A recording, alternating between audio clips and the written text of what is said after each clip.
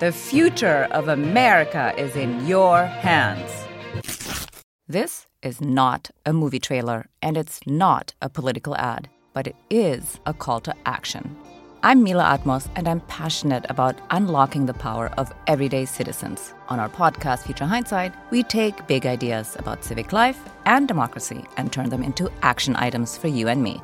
Every Thursday, we talk to bold activists and civic innovators to help you understand your power and your power to change the status quo. Find us at futurehindsight.com or wherever you listen to podcasts. Hi, I'm Nyla Boodoo, host of One Big Thing from Axios. Every week, I talk to leaders you know or need to know in business, politics, and culture. We're not going to be changing the world if we don't take some risk. We can't live burying our heads. This technology is here. We're going about it the wrong way because we don't know the stuff to go for. Interviews, ideas, and context, all in 20 minutes or less. That's One Big Thing from Axios. Find us every Thursday, wherever you get your podcasts. We have been having a national conversation about policing and what policing should look like going forward. But in my mind, the goal of that conversation should be figuring out how to capture the benefits of policing that we know exist in terms of crime reduction with fewer of the costs that come from over-policing. The current system is not working very well, and we would all like a more fair and effective criminal justice system. And people come to that table for different reasons, but everyone winds up at the same table. I'm definitely an optimist, not only in terms of seeing action on the ground and moving in the right direction, but also that we have answers at this point, and are going to continue to accumulate more answers. What could go right? I'm Zachary Karabell, the founder of the Progress Network, and I'm joined, as always, by Emma Varvaloucas, the executive director of the Progress Network. And we are on season 3 of What Could Go Right, our podcast that looks at the world from a different lens than much of the mainstream media looks at the world. A lens of what's the more positive aspects of our societies, how are we constructively solving our problems, and speaking with individuals who are focused on those questions with that angle. And underlying all that is a sense that we are much more likely to create the future that we want to live in rather than the future we fear we are going to live in by believing in our collective possibility to create it than we are by focusing relentlessly, constantly, continually on all the things that we know are going wrong. So with that in mind, one of the things that we are concerned about, we collectively in the United States and certainly to some degree around the world, is the spike in crime over the past few years, particularly as the world shut down during the pandemic and as it messily opened up in 2021. Into 2022, there has been a notable spike in violent crime in most major urban areas, and it's not entirely clear why that's happening, and it's certainly not clear or agreed upon about what to do with it. And so we're going to speak to someone today who is an expert in studying these trends from a more dispassionate, pragmatic angle and has been looking at ways to address crime pre-pandemic, post-pandemic, during pandemic, you name it. So we're going to speak with Jennifer Doleac, and afterwards we'll look, as we have been doing in this season, on some of the news of the day that's more unheralded. News that probably hasn't gotten the attention that it should or the attention that it could. We're going to talk a bit about Iran, Italy, and cancer. Two of those things don't seem very optimistic, but we're going to look at them from a more constructive angle. But first, we're going to talk to Professor Jennifer Doleac, and Emma's going to tell us who she is. Jennifer Doleac is an economist. She's an associate professor at Texas A&M Department of Economics, where she studies the economics of crime and discrimination. She's also the director of the Justice Tech Lab, a non-resident fellow in economic studies at the Brookings Institution, a research affiliate at the University of Chicago Crime Lab, and a research fellow at IZA. So let's talk with Jennifer. All right. Jennifer, thanks so much for joining us today. So as we approach midterm elections in the United States, certainly in any urban area, one thing that's hugely on voter minds, in addition to inflation, is safety in cities and crime.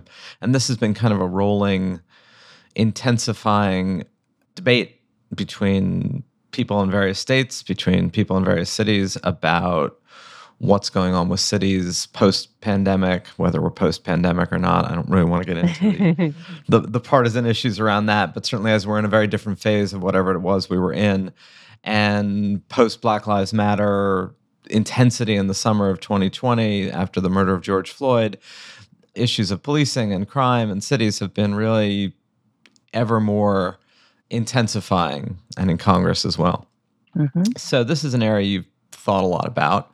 The political dimension is clear, right? Meaning there's a huge political debate about policing, about crime, about all these things.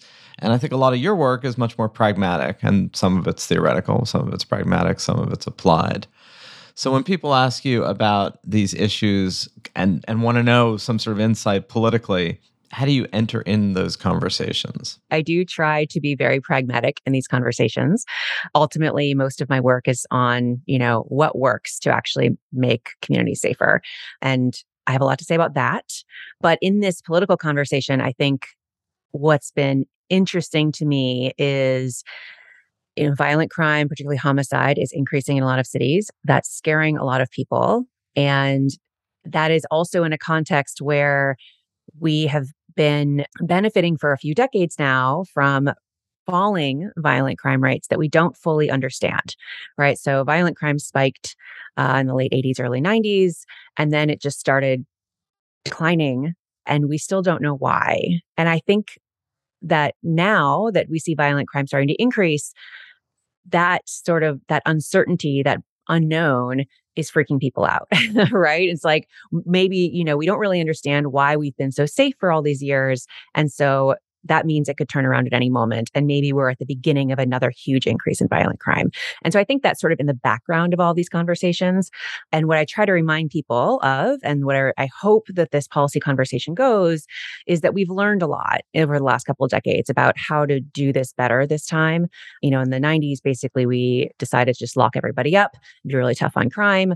We've learned a lot since then that can be quite counterproductive, certainly not the best use of our public safety dollars. And so as we think about how to handle violent crime now, and as people are understandably worried about their own safety and the safety of their kids and their communities, I hope that everyone will sort of keep their heads on straight, at least most of the time, so that we can be thoughtful about the policies that we're implementing, and keep going in a positive direction rather than reverting based on fear. What we're seeing is a very specific, dramatic increase in murder and gun violence. There was about a 30% increase nationally in murder from 2019 to 2020. Year on year, it was by far the largest increase ever recorded. We have data going back to the 1960s in terms of national murder trends. The largest previous increase was 12.5% year on year. So a 30% increase was really dramatic. Gun violence has been consistent as an American as an apple pie. Unfortunately, the rise in violence has occurred just about everywhere in the United States without much difference regionally. I guess one pushback to what you're saying is it's true that we really don't know what led to that decrease. I mean, everybody wanted to point to a good mayor, but it was true in every city, so it couldn't have been that particular to the individual city.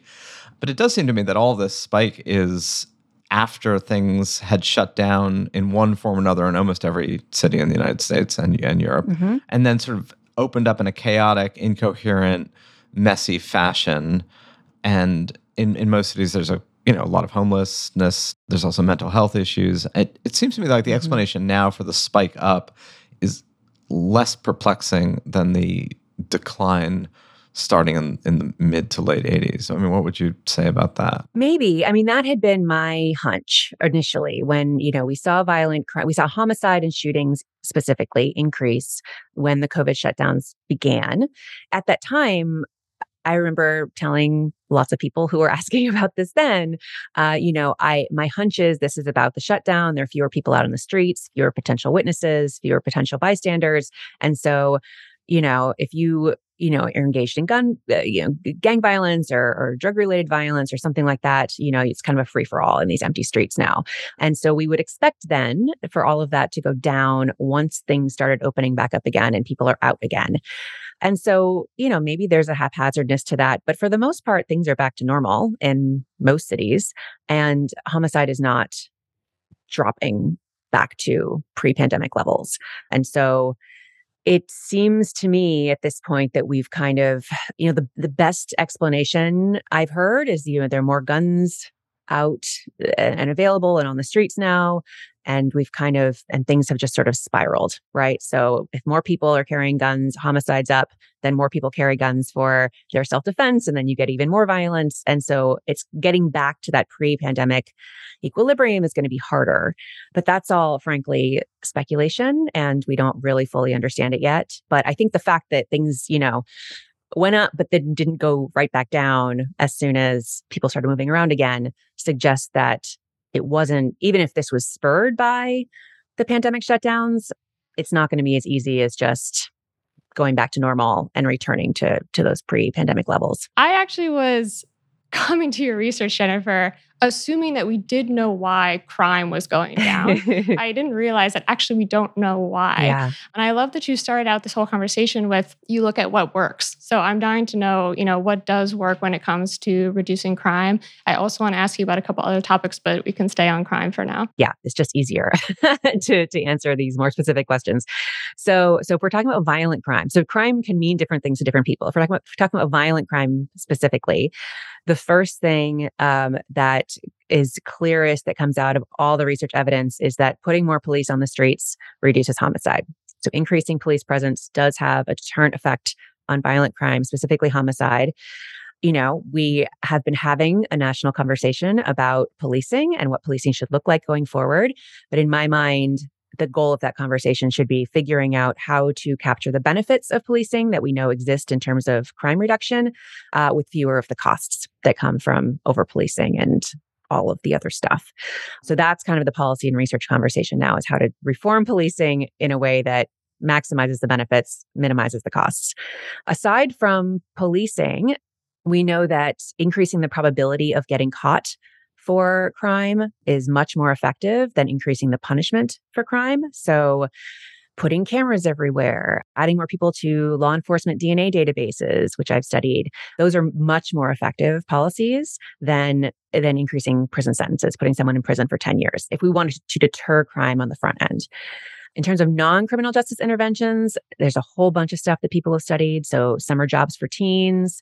There have been really nice randomized controlled trials now in a number of cities, like the gold standard of evidence there. And that reduces violent crime arrests and even mortality due to homicide. We know that air pollution increases criminal behavior and violent crime in particular. And so if you compare neighborhoods that are on like one side of a highway versus the other side, if the wind is blowing in this direction, violent crime over here goes up. If the wind is blowing over here, violent crime over here goes up, which is terrifying. And so, putting things like air filters in classrooms like that, that could be effective. Let's see. There's also more and more evidence every day that increasing access to mental health care is really important for reducing violent crime. And I could talk at length about that. But there's lots of evidence that that has big preventive effects, as well as preventing, your first interaction with the criminal justice system, as well as helping you kind of get on a better path after you've cycled through the system a couple times. So yeah, there's a whole bunch of stuff out there, an endless array of options for policymakers to choose from, which is a pretty cool place to be.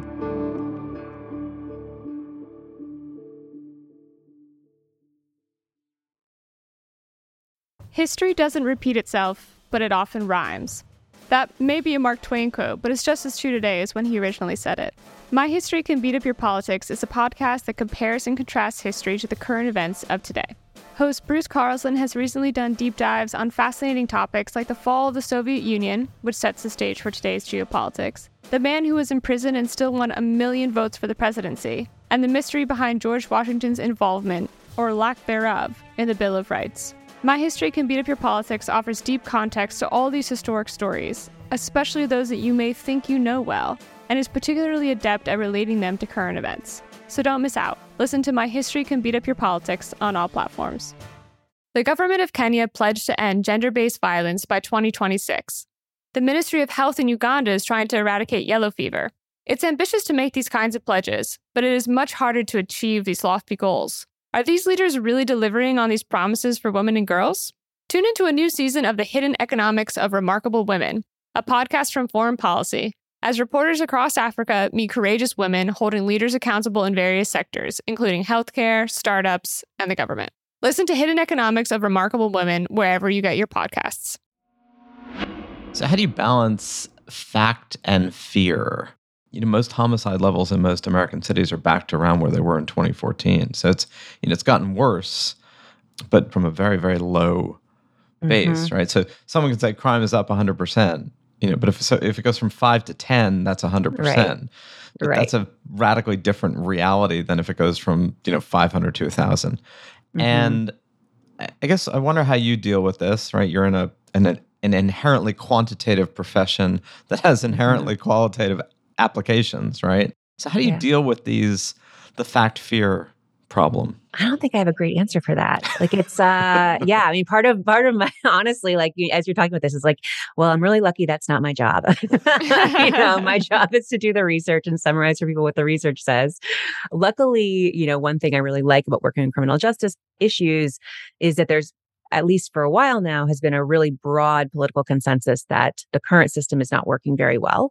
And we would all like a more fair and effective criminal justice system.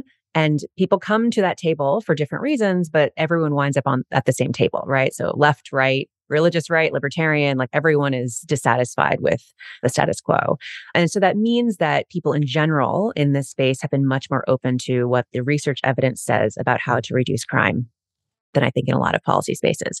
I think that's still true. Like I still get lots of calls from policy folks asking, what do we know about what reduces violent crime? And so that suggests that they're interested in doing more than just signaling to their local community that they care, right? I mean, the easy thing to do would be to just, arrest everybody, throw them in prison for a really long time. That's sort of, and I think it probably helps that that's really expensive. And so not a great default from the policy side in terms of, if you want to signal that you're trying, that there are big downsides to going down that road again. So, I mean, this is, I think, certainly a question that elected representatives are really dealing with.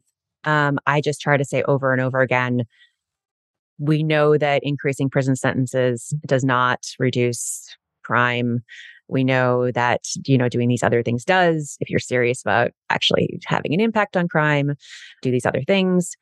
But related to your question, which is something else I think a lot about, is sort of the role of discretion among these various decision makers and courts and police officers and all the rest.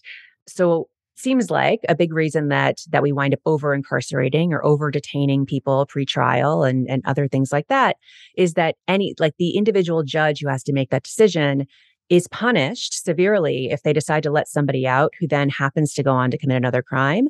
But if they lock too many people up, if they err too much on the side of harshness, nobody notices, right? You're locking too many people up. And so you don't notice that those people would not have actually committed more crime if you let them out. And so whenever there's an individual decision maker who's using their discretion in that way, it's going to push us in a direction toward more punitiveness than is necessary.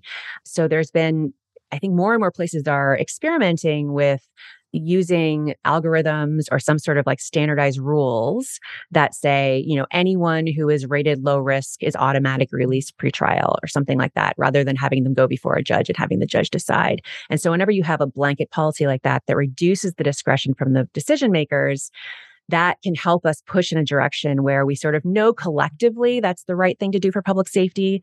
But if we're going to put it on an individual judge, they're always going to take the safe route and just lock that person up just in case. So I think that's one way in which this, we can push against and counter the way that fear affects what we're doing on the ground. Just to emphasize that, one of the only bipartisan pieces of legislation that came out of the Trump years was the First Step Act at the end of 2018, which reduced prison sentences and kind of was a move in the direction you're talking about. And I think had funding from both the Koch network and Soros, who would normally be seen as not working hand in hand, but this kind of consensus of the system not working and a bill that was, I think, in many ways very constructive. Thousands of former prisoners who thought they would spend Christmas behind bars are free thanks to the help of the First Step Act. President Trump signed the legislation into law last December. The act increases the number of good conduct time credits an inmate can earn per year. It also built on the Fair Sentencing Act of 2010, signed by former President Obama, which reduced penalties for crack cocaine offenses. The U.S. Sentencing Commission says those changes can help more than 140,000 people in prison. Yeah. I mean, in general, I'm pretty pessimistic about the role the federal government plays in, especially criminal justice policy. I mostly just want them to stay out of it because there's so much action happening at the local and state levels. And so you get, liberal states, conservative states have all made huge changes in criminal justice policy, really trying to, reduce incarceration rates, improve rehabilitation, all these other things on the ground where it actually is affecting communities. And, governors need to balance their budgets. And again, prison's really expensive, so that helps. But even in that context, we saw the federal government do something where you had a broad consensus. Speaking of the federal government doing things and not doing things and, consensus and not having consensus, the big mega table that we mostly can't seem to get around is about shootings, right, in the U.S. And I know that you researched that as well. And what struck me when you were describing some of the things that worked around policing is that some of them were immediately like, ooh, we're in, political waters here. But some of them, like, no one's going to get mad probably about summer jobs programs for teens. Like, I can't really imagine a lobby against that. Right. So I'm curious if there's any kind of low-hanging fruit like that around shootings that might kind of help people think about that there might be another way through our gun issues in the U.S. The interventions that affect shootings are going to be similar to the interventions that affect homicide or other kinds of violent crime. So we actually have much less research on shootings specifically because it's really hard to measure gunfire. You have to, for the most part, count on people calling 911, which they don't necessarily do. But if the bullet hits someone, then it will definitely get counted. And those things are obviously correlated. So in general, I'd put shootings sort of in the same bucket as just other gun violence in general and homicide in general. And so there, mental health care is really effective. I mean, again, you're right that, putting more police on the streets can be more controversial, but it's also something that I think when we're there are a lot of interventions that one could put in place with police departments that perhaps are going to be less hot button issues, like increasing investigative resources or something like that. But yeah, I think overall it's going to be a lot of the same stuff I mentioned before. As soon as guns come up, people sort of go to the default of, we have to implement stricter gun laws and we have to reduce, the ability of people to carry guns around. And the reality is, we've been talking about that for decades and we're not making a lot of progress on that issue. And so, keeping in mind that if our goal is to reduce gun violence and our goal is to, save lives, there are other ways to save lives that sort of ignore, for the most part, the gun piece of it and just treat it like violence, any other sort of violence. So cognitive behavioral therapy, mental health care, those kinds of things would probably be at the top of my list. It's good to have the reminder that we can walk and chew gum at the same time, when it comes to regulations and interventions like the ones that you mentioned. Right. I think a lot of times the gun conversation in particular, I feel like people get very quickly distracted by what their ideal policy would be and seeing that policy as the goal rather than keeping their eye on the ball of presumably we all have the same goal of saving lives and people have different ideas about how to achieve that goal. It sounds like you feel like even with the sort of mid to late 2020 to present increase, that overall there's been a lot that's been really constructive and creative at the local and state level over the past, X number of years, 10 years, 15 years, 20 years.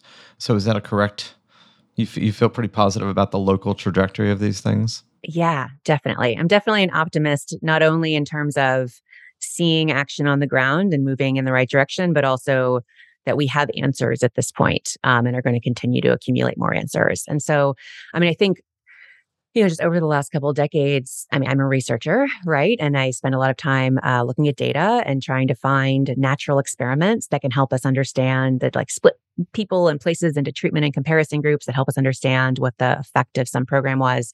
And over the past couple of decades, there's just been huge progress just on data infrastructure and the availability of data from organizations like police departments or like prosecutors' offices that are giving us a chance to actually dig in there and figure out if what those people are doing is working. And, that's just crucial. We just had no idea before, right? We're just kind of going based on hunches.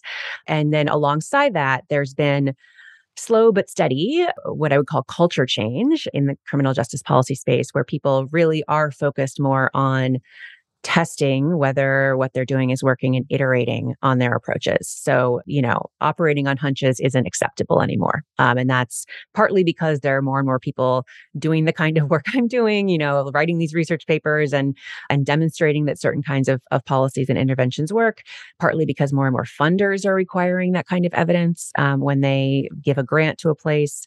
But in general, I think that's been really huge here. There are a lot of ways in which the criminal justice policy space is like 10 years behind the education policy space. So in terms of data, in terms of thinking about different types of reforms, accountability, all those kinds of things. So we're behind, but we're moving, and it's going pretty quickly at this point. And yeah, I mean, there are some downsides to our criminal justice system in the US being extremely disaggregated. I think depending on how you count, there are between 12,000 and 18,000 police departments across the US. That makes it difficult to implement a blanket policy change if we know what we should be doing. But in the current moment, we don't really know what we should be doing. And so it's actually really awesome to have 12 to 18,000 places all trying different stuff, right? And then that gives us lots of, it's like the laboratory of democracy kind of idea, lots of different little mini experiments that help us figure out what works and what we should be iterating on. It's just, I think there's just it feels like a golden age of certainly criminal justice research. And then people actually listen to us, which is even better. Jennifer, I actually wanted to ask you a personal question, which is how you got into this, because it might surprise people to know that you're an economist. Then the jump from that title to I do this kind of research might not be obvious to a lot of us, including me. So I would love to hear how you entered into this. Yeah. Why am I here? How did I get into this space? Who am I? Yeah. So I'm an economist by training. And basically what economists bring to the table is, one, a really strong empirical toolkit. We are more focused, I think it's fair to say, than any other type of social science researcher on distinguishing correlation from causation. So we look for actual experiments, RCT, randomized controlled trials, or natural experiments where you have a policy change that very cleanly divides people into treatment and comparison groups. And that gives us something akin to the lab experiment we'd love to have, but we'll never actually have in the real world. And so as a PhD student, I was hunting around for these natural experiments, because that's what you do as an econ PhD student, and basically read a New York Times article about DNA database policy in the US and how every state has its own laws and own rules about which types of criminal offenders are required to provide DNA to the state DNA database.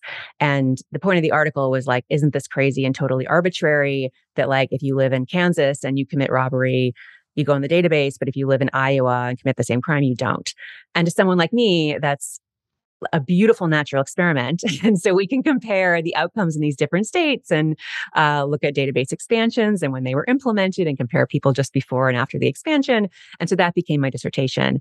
And even at that point, it was still a pretty niche area within economics. I got my PhD in 2012. And so even at that point, it was I don't know, I'm interested in crime, but I'm also interested in other things. We'll see how this progresses. And then eventually I accepted that this is a super interesting policy area and we have a lot of work to do. And we need people with that toolkit focusing on these questions. And so now I'm all in. The other thing economists bring to the table that's a little different from other researchers is we're very focused on how people respond to incentives. So we're very focused on sort of how people make decisions, but this incentive piece and finding ways in which incentives are not aligned with our policy goals is something we get very excited about. And so, and the criminal justice space is full of misaligned incentives. And so thinking through how could we be aligning incentives better to get better outcomes is something that someone like me can be helpful with. Well, that's a good pan to academic economics or economists in a way that I'm not sure makes me want to be one, but it certainly is persuasive. Plus, you've given us a little bit of practical knowledge for those listening. If you're considering committing a crime, it's clearly better to do so in Iowa than it is to do so in Kansas. Check current law, but yeah. So not only are you a theoretical researcher, there's a serious pragmatic applications for that. Not always the ones that you might otherwise think.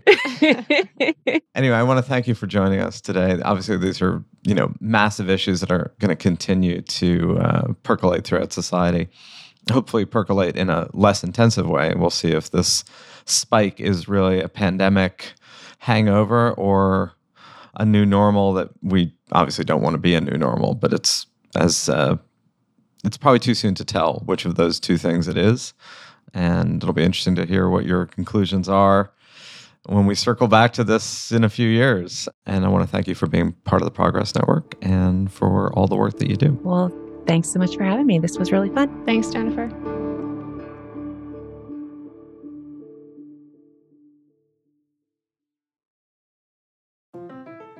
Hey everybody, I'm Scott Schaefer. And I'm Marisa Lagos. We're the hosts of Political Breakdown, a show that pulls back the curtain on the people and forces driving politics in the Golden State from KQED in San Francisco.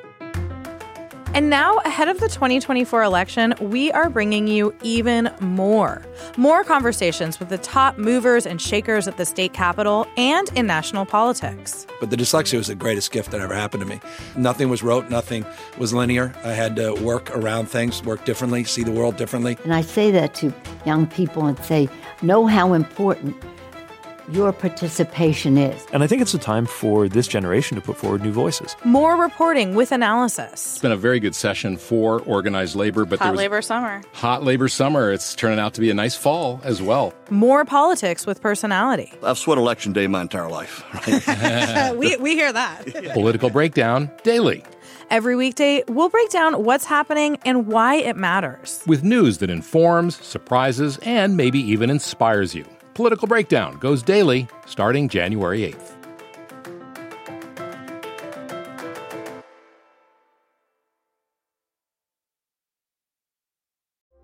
Hey, it's Emma. They say you should learn something new every day. It's good advice, but with so much to do in your daily life, how are you going to make the time to learn and stay curious about our world? Well, with Everything Everywhere Daily, you can easily make that goal an actual reality. Everything Everywhere Daily is one of the world's most popular daily education podcasts and a top 3 history podcast. In about 10 minutes, you can learn something new every day. The show covers history, science, geography, mathematics, and technology, as well as biographies from some of the world's most interesting people. Fans of the show are so passionate that even work to join the Completionist Club, the group of dedicated listeners who have listened to every single one of the show's more than 1,000 and counting episodes. All of the episodes are informative, interesting, and best of all, always under 15 minutes. So go ahead, learn something new every single day with Everything Everywhere Daily. Find it on Apple Podcasts, Spotify, or wherever you get your podcasts. So that was another great conversation. I particularly like, by the way, that the expression Laboratories of Democracy came up, and that's the second episode in a row that Laboratories of Democracy has entered into the What Could Go Right podcast, because it came up as well when we talked to Senator Hertzberg. We did not go over bail reform. I'm sure Jennifer has her own angle on that and has done research, but it just points to the fact that the kind of the world of criminal justice reform and dealing with these issues is kind of a vast territory, covering everything from, education, and as she mentioned, air quality, not just what tends to be focused on, which is guns and police.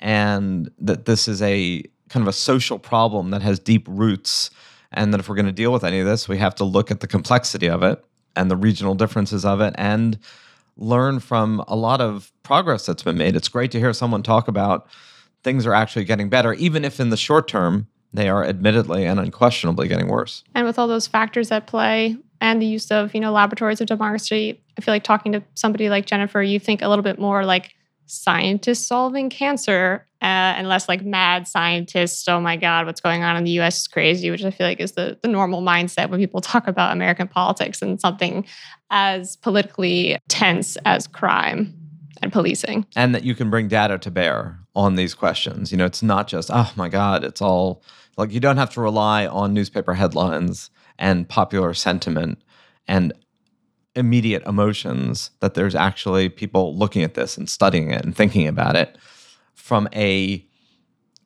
dispassionate perspective, but a passionate one about solving problems.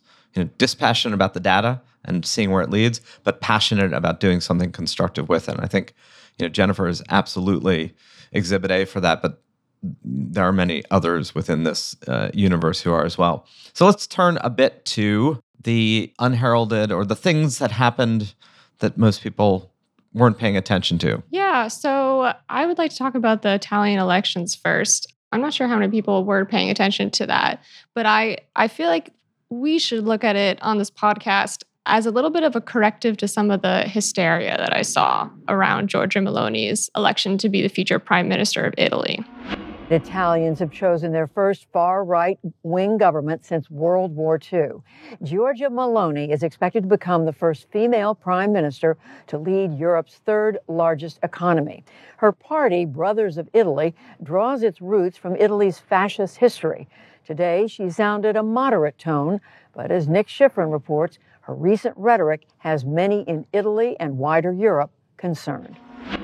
Everybody's up in arms. Oh my God, Giorgia Meloni, she emails with Steve Bannon. The right likes her. Is she just another version of Marine Le Pen and Viktor Orban? Aren't we going down that path? Explain, please, why that is not the case. Right. That's exactly what I saw. That immediately after the results came in, there was a lot of Italy is backsliding into fascism. Yeah, there was one headline about this. It said, the most right-wing premier since Mussolini. Right. That headline, it was, and this was, I don't know, it was in the New York Times, but it was like a major mainstream. I mean, that is hardly a subtle comparison. Yep. And the first sentence in an Associated Press article was Giorgia Meloni, whose party has fascist roots, comma, and then on with the rest of the article.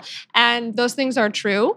But the problem for me about the hysteria on fascism is that there's a lot of constraints of reality, and we talk about this on the podcast a lot, that don't point to the fact that Italy is backsliding towards fascism. That doesn't necessarily mean that you need to support Giorgia Meloni as a future prime minister or her policies, which are to the right. If you are care about sexual minorities or immigrants and are kind of progressive, quote unquote, about that stuff, it's not like it's something that we're celebrating. But I do think that it's worth detailing a concern about that versus a concern about fascism. And I just don't see the signs there that Italy is going to become as it was during Mussolini's time. What do you think? I mean, look, it is also true that she's the head of a coalition government. Italy's had 20 governments in 20 years. There's absolutely no indication that her coalition is going to be any more tenable or long-lived than any others. The only person who's really kind of had a multi-year grip on Italian politics in the past 30 or 40 years is Berlusconi. And while there was a lot of buffoonery about Berlusconi, he was a problematic and in many ways, democratically corrosive figure in a way that maybe he got a pass from to some degree, because a lot of people just don't care about politics and a lot of Italians shrugged it off. So I'm just trying to put that in I think her party get barely 25% of the vote, her particular party, not the whole coalition, which she's going to be the head of. But if you're the head of a coalition government, unless that coalition were far to the right of her party, that's a massive constraint. And kind of conservative nationalism does not translate into fascism. I mean, we've got to be really careful. These headlines were sloppy. The assumptions of what it meant were sloppy. And, Italian politics has been sloppy regardless. I do think it's just really important not to leap to these assumptions, particularly without any real analysis. And a lot of that went on around Italy. Let's see. And just to restate, this doesn't mean that you can't have a party whose views you support and then there are bad outcomes, with the policies that that party ends up implementing, and vice versa. You can have a party that you're expecting a lot of bad things and there might be good outcomes.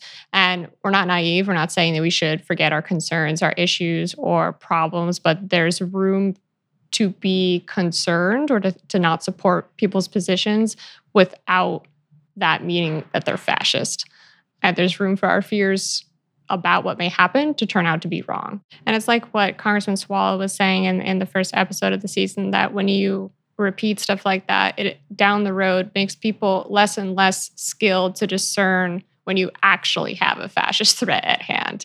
And like I said, I think it also, there's a sort of a poor assumption about people buried in all of this, which is that we can't show concern for her particular policies that are real policies that she's outlined, that we have to kind of go the extra mile to be like, hey, ring the bells, care about this. But I think that people would care, anyway, about some of the more conservative policies that she's set to enact or would like to enact. Turning to the next I. Yeah, so something that's pretty far down the road of authoritarian governments, Iran, and everything that's going on there with the hijab burning and the protests after Mahsa Amini was allegedly killed by the morality police while in custody because she had hair visible under her hijab. Iran's going through an internet blackout now, but before that was in place, there were incredible images all over the news and all over social media of this resistance against the government. That's quite oppressive.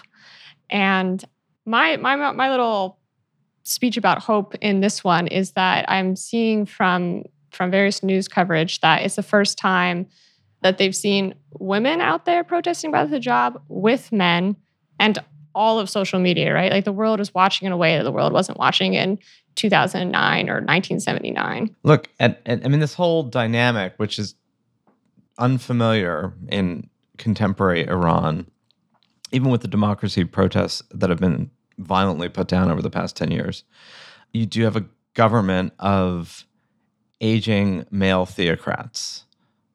That's the most neutral way to describe the clerical regime in Iran, which is a very small group of people who are exercising a large amount of control and are fully aware that their control at this point rests on some combination of nationalism, corruption, and very thin acceptance of the theocratic framework that brought on the Iranian Revolution in 1979.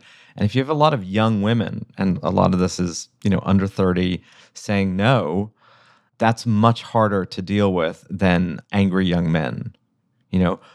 Older authoritarian men are much more comfortable, this may be sexist, but it's still true, are much more comfortable violently suppressing angry young men in the streets than they are used to doing so with angry young women. Now, I'm sure the regime is fully capable of equal acts of violence against a large number of women. But when that is then joined as a kind of a societal thing, that's a real challenge. And we'll have to see how this plays out. But it was, I think, unexpected for the regime. I don't think they were looking out for this. They were looking out for, student cells plotting. They weren't looking out for what usually brings down regimes like this, which is a sudden, massive eruption of pent up, enough. I wasn't expecting that take at all. And I love it, that all of a sudden there's these, 25-year-old women being like, absolutely not, I'm done. And it makes total sense because these are modern women that are connected to TikTok. I was on TikTok seeing these videos before the news coverage even started. And, it was like millions of views, millions of likes. And that's the generation that they're dealing with. So the question everyone asks around these things is like, is this time going to be different? Like you said, we don't know. But I like this framing that you did of this is a serious threat to deal with. And also, one of the ironies of the Iranian regime over the past 40 years, it's been really good at education. Now, some of that's indoctrination, but in terms of literacy and education and, university attendance, and this may be one of these cases of, if you really want to be a long-lasting autocratic regime, you probably should study North Korea and try not to have so many people really well educated, or at least educated with an awareness of what's going on around the world. So fingers crossed for this one. Two very quick ones before we go that may lift people's spirits. First of all, new numbers came out from those among us who count cancer survival rates and cancer deaths, and it's all good news. We have far more cancer survivors these days than we used to. Far fewer people are dying from cancer. That's thanks to treatments, but also early screenings for cancer. So congratulations to everyone for being alive at a time that you have less of a chance of dying from cancer. And the treatments. Look, immunotherapies, which even 10 years ago were seen as sort of pie in the sky, have proven to be remarkably effective. Now, it's a certain type of cancer, it's certain numbers, and it's still not yet a huge number of people because these are unbelievably costly treatments, but they are unbelievably effective. I mean, there are people who are living, what is essentially cancer-free lives because of immunotherapies who would have perished 10 years ago. Last but not least, we can't end without mentioning that after our conversation with Senator Hertzberg last week, and, California being the state to copy, indeed, New York became the first state to copy the 2035 new combustion engine vehicle ban. So there you go. It's catching on, although I want to see those charging stations in New York City before we see the mandate. I'm a little more confident in California's ability to get that done than New York's, but it's good to set markers, good to set benchmarks. More space in California, but we'll see. All right, so that's our eclectic roundup of things that could have a more positive outcome between not so fast on the Italian elections, look at what's going on in Iran, thank God for cancer survival rates going up, and maybe we're going to have electric cars in New York. We'll revisit all of this in the weeks to come and have yet another conversation with yet another compelling individual and some unexpected news of the week next week. Thanks, Emma. Thanks, Zachary. What Could Go Right is produced by Andrew Steven. Our editor is Jordan Aaron. Executive produced by Jeff Umbro and The Puckalomerate. To find out more about What Could Go Right, the Progress Network, or to sign up for the What Could Go Right newsletter, visit theprogressnetwork.org.